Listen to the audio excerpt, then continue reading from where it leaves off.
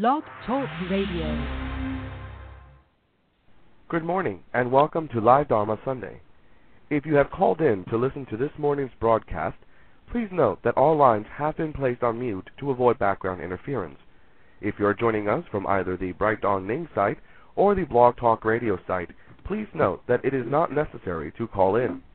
If you're experiencing loss of audio or the Blog Talk Radio player is not working properly, please refresh your page and hit the play button once more.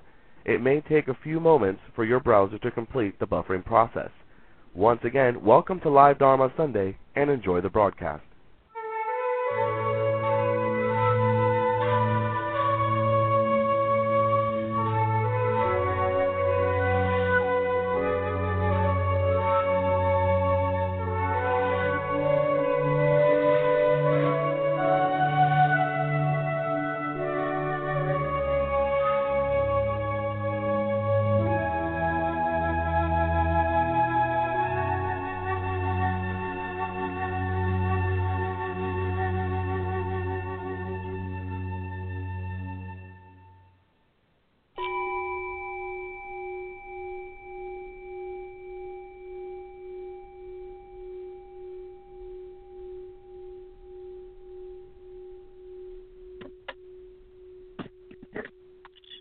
Good morning and welcome everyone to Live Dharma Sunday for January 28th, 2018.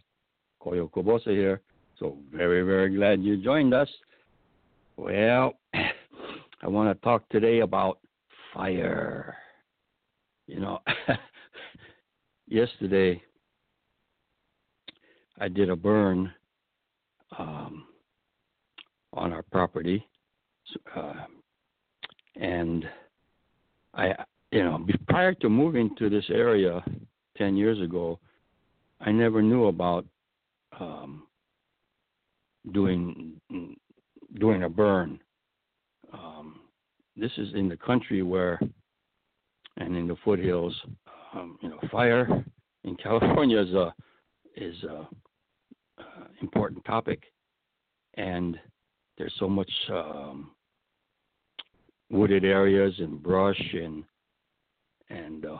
surrounding homes. And so there's a regulation that you have to clear away all dead brush and things like that, 100 foot around your residence. Keep it clear. You don't want a lot of bushes and, dry grass and everything around your house. Because if there is a fire that starts to spread around on the countryside, this will help protect your house. And fire departments, they keep records. They send notices. Have you conformed to the regulation to do this, and so forth. And so you have to go to the fire station and you get a burn permit. And that's, there's no problem doing that. You can just do it. And then, but a little bit of the basics that you got to be careful when you do a burn so that you don't start a fire that spreads out of control. But a lot of dead branches and things like this, we pile it up into a big one, a nice spot where it's a safe spot. Use your common sense, and then you have a burn. Or then you have to call. There's a tape messages, fire safety department. You call a number to find out if it's a burn day, and because sometimes when it's really dry or something like this, they say, no, it's not a burn day, so you're not supposed to burn, okay? Depending, I guess, on whether how wet, whether there was rain recently, whether there are winds or whatever the factors are that determine it, and it's different for different counties and at different altitudes. But you call and you find out whether you can burn on that day. changes every day. And there's a burn season. You can't burn. You have to burn during the rainy season. Well, we call it rainy season, but it's the winter time for us. So, and perhaps after May 1st, I think is the date where you cannot burn after that. It's a no-burn season. Okay, so anyway, that's some local information, and I did all that, and I had this big burn pile that was accumulating, and so yesterday I burned it all up, and it's hard work, but there is something primal about making a big old bonfire. A lot of people, the fascination with arsonists and or a fireplace, watching fire. I don't know anything about it really, but except that there's something primal in us. I guess it stems from caveman days or something like this. Campfires, and it's like an archetype in us, in human beings. With a fire, you get warmth, cook, and it's very essential for a long time when in human history. Adrian always says when she was a Girl Scout and there was a camp counselor or a ranger that came and gave a talk about, importance of being vigilant about fire and also watch out for fire fascination. And it kind of, spooky for the kids. But anyway, we were driving also a couple of days ago, driving to a store that we hadn't gone to. But it was the first time to go to this store. I had to get some special plant lights, 4-foot fluorescent, so-called T5. I guess that's the style or diameter or whatever for my light fixtures, where I grow seeds indoors. I start them indoors. I got a lot of seeds growing right now that germinated indoors, and I have these plant lights. You need the special grow lights. So I went to this specialty store, and we were driving by on a street that we usually don't drive on, and I happened to notice, we passed by this place, Chapel of the Light, which is a cemetery, and they have it's one of the main crematoriums in this area, and as a minister, you get familiar with funeral homes and crematoriums and cemeteries and things like this. It's part of the life. Death is part of life. And I'm probably going to be cremated at the Chapel of the Light after this old body wears out. And I have to sit down and write a will about how I want things done, I guess, But I'm pretty sure that that's where I'll be cremated. It's kind of a sobering thought when you see the physical place. It makes it real that's the place my body's going to be cremated and so forth. And so I was thinking about this topic of fire. There's a very famous fire sermon that the Buddha gave, and I want to check that out, see what I don't know exactly what it was about. But I also remember in David Brazer's Feeling Buddha book, he talks about the Four Noble Truths,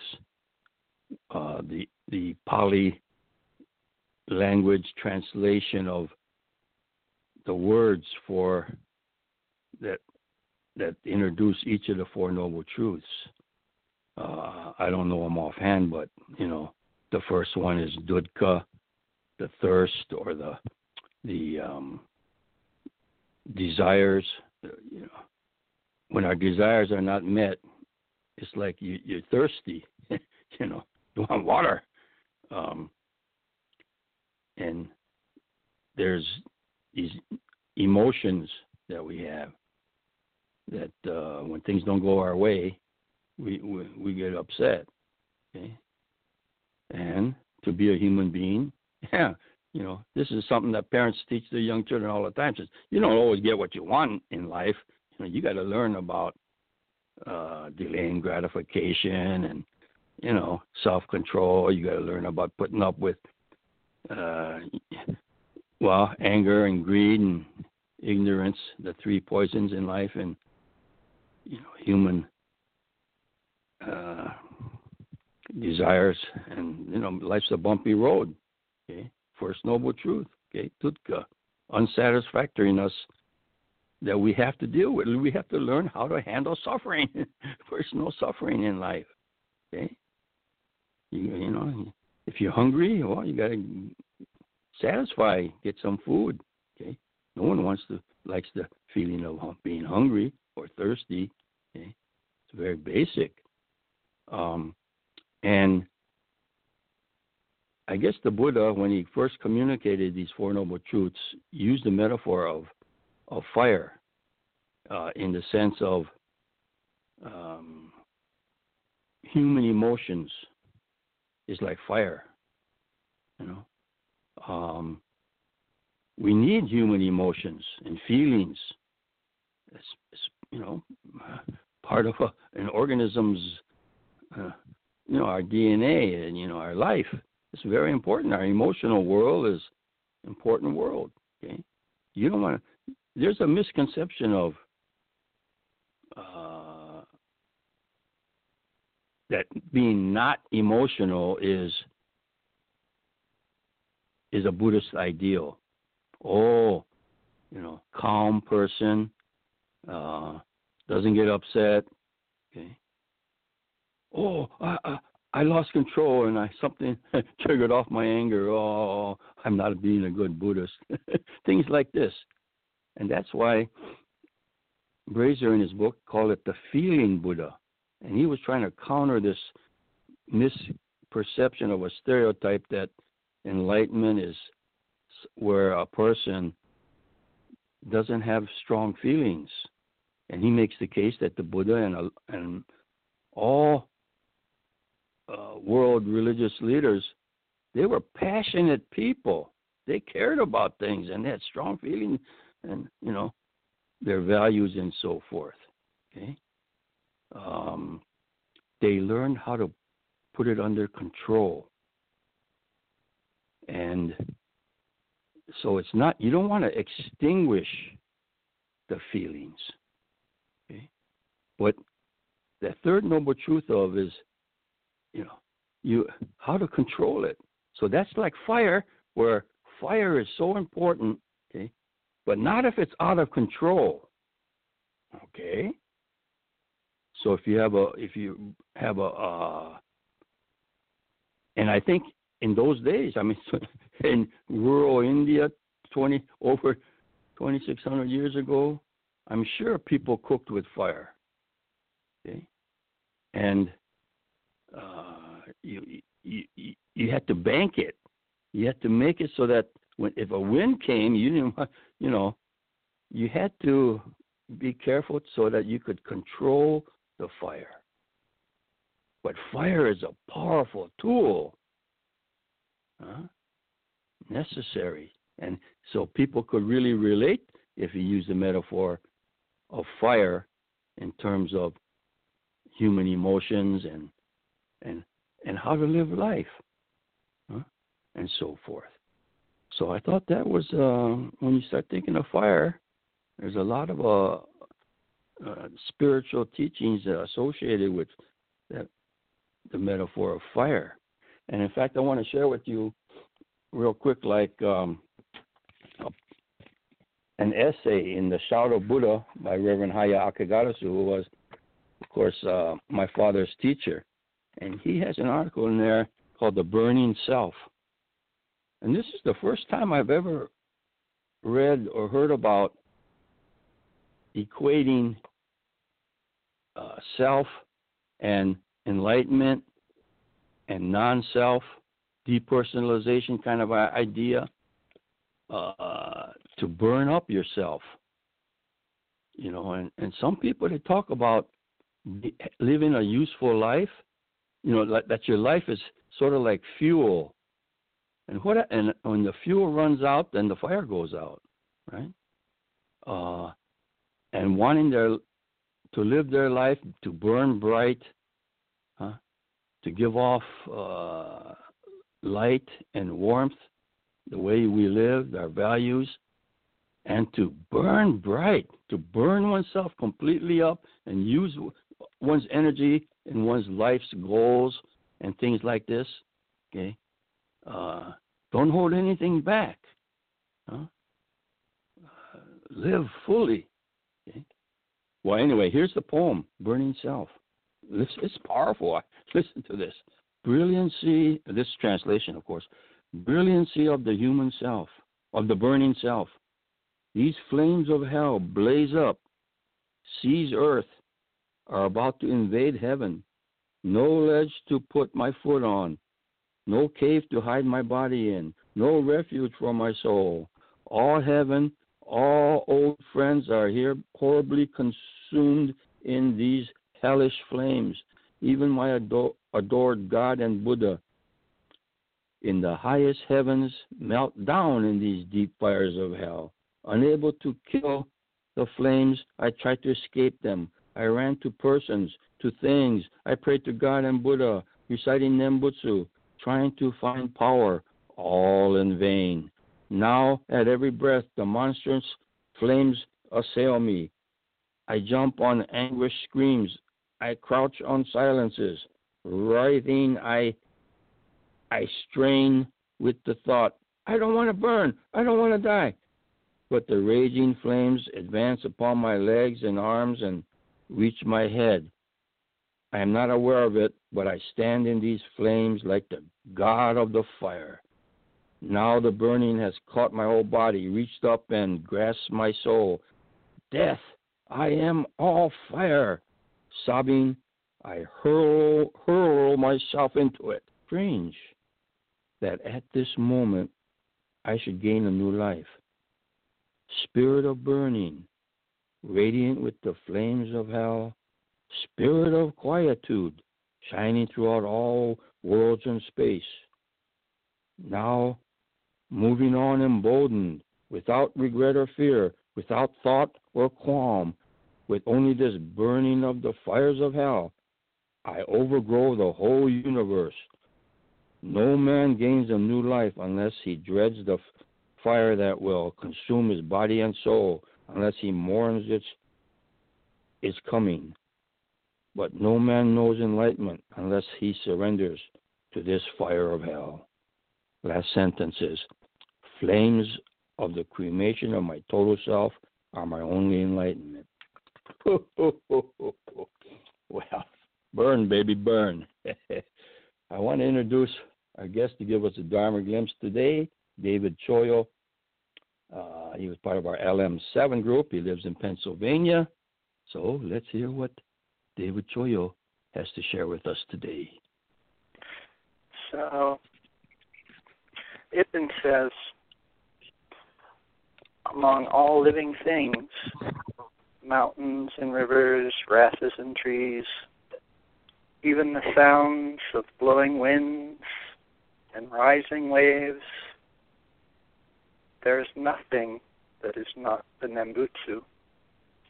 And so, started to look into the Pure Land tradition's teaching, the esoteric Nembutsu, and it's quite a lot, the rich tradition of both the Japanese esoteric Buddhism and Tibetan esoteric Buddhism on the ah and the oo sounds, and about the breath and life principle. I'll read from Dohan, a Japanese Buddhist master, speaking of Kakuban's equation of Amida, Nembutsu, life and breath. Dohan states, the intoning is wisdom. The chant is principle. Wisdom and principle are the twin mandalas. The practitioner always ceaselessly breathes in and out. Breath is the name body of Amida.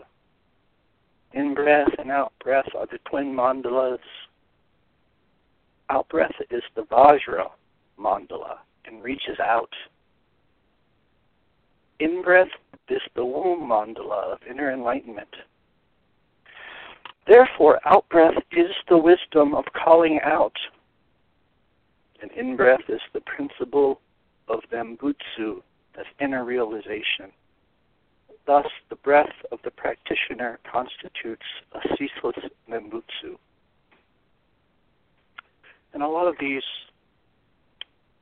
esoteric Buddhist teachers, they came to this conclusion from, pondering how can we ceaselessly chant the Nembutsu.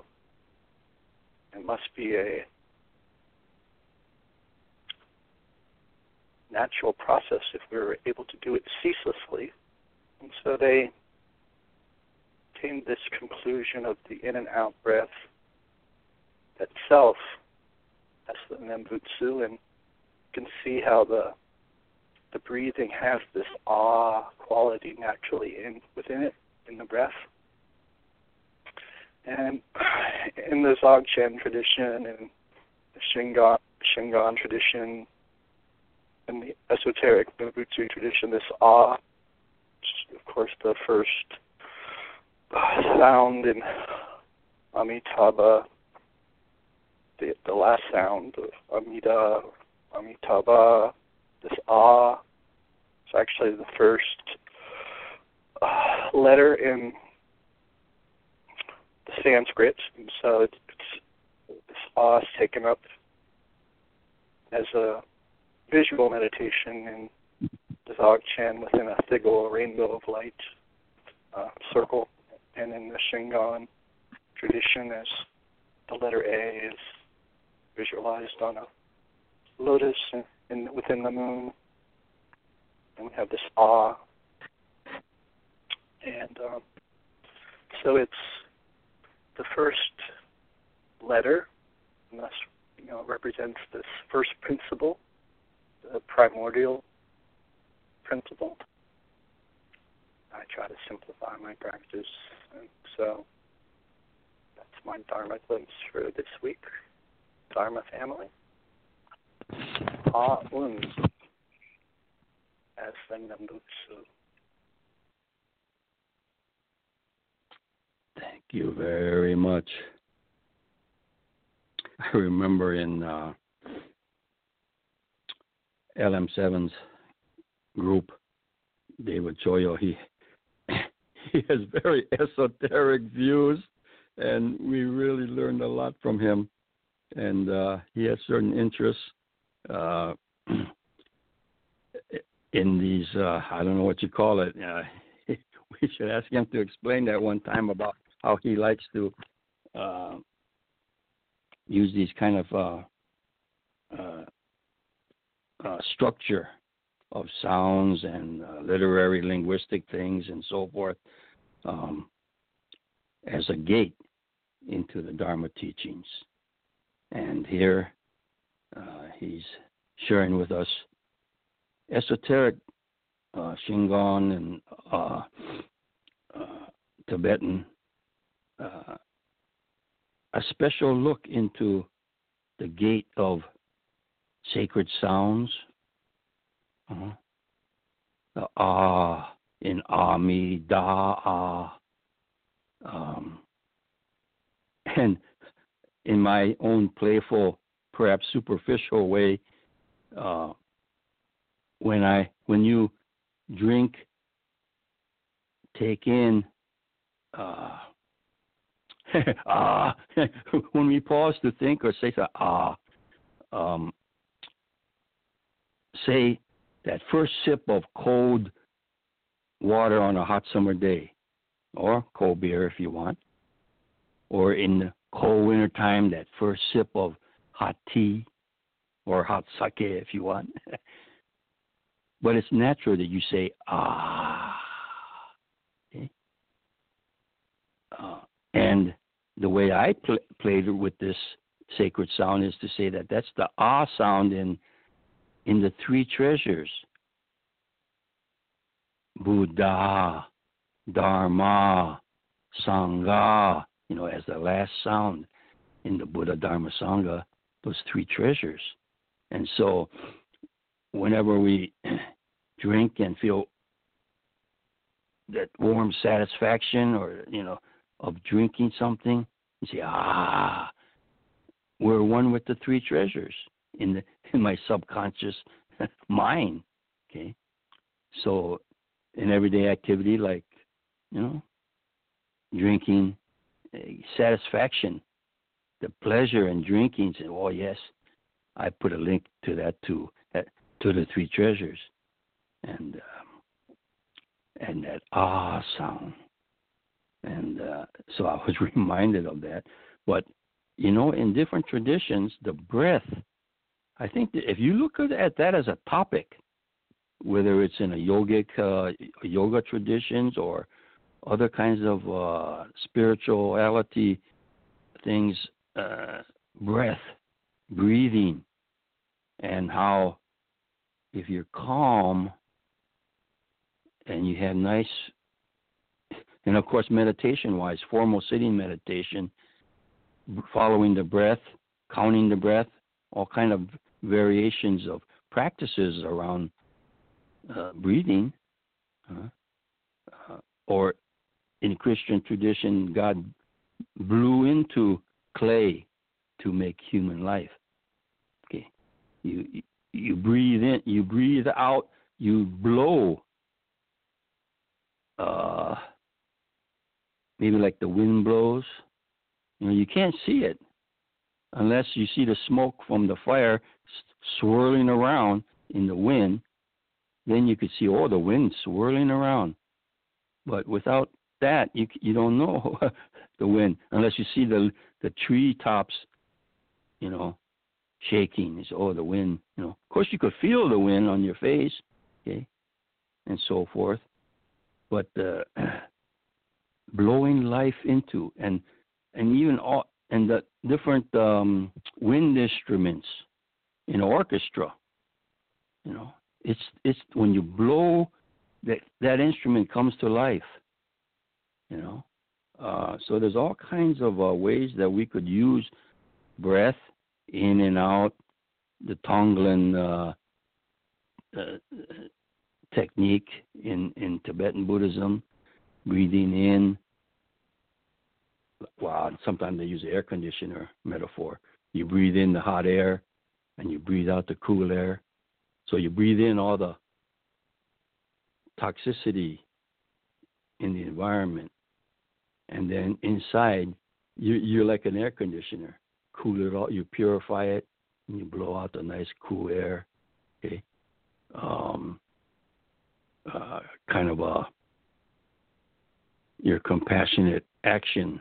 You could take in impurities, and then the Buddha nature, the universal life within you.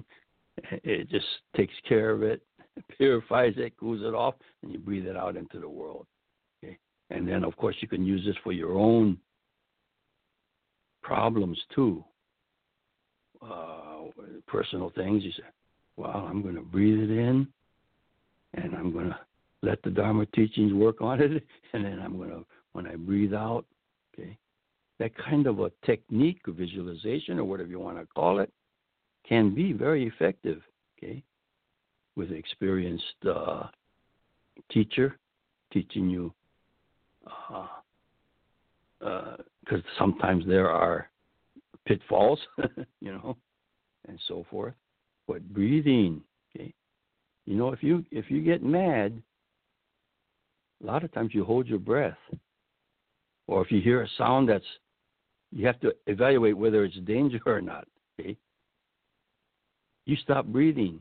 Okay, and they say usually so many breaths per minute is the normal cycle, okay, respiration rate. But if you could slow that down, instead of 6 to 8 respirations a minute, maybe only 3 or 4. Okay, so you extend the inhale and especially the exhale. Okay, that really calms down the body physiologically, parasympathetic nervous system. Okay, calms down the sympathetic system of fight or flight. Very basic survival things associated with the way we breathe too.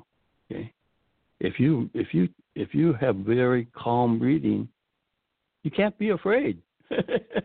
If it's a correlate together. Okay,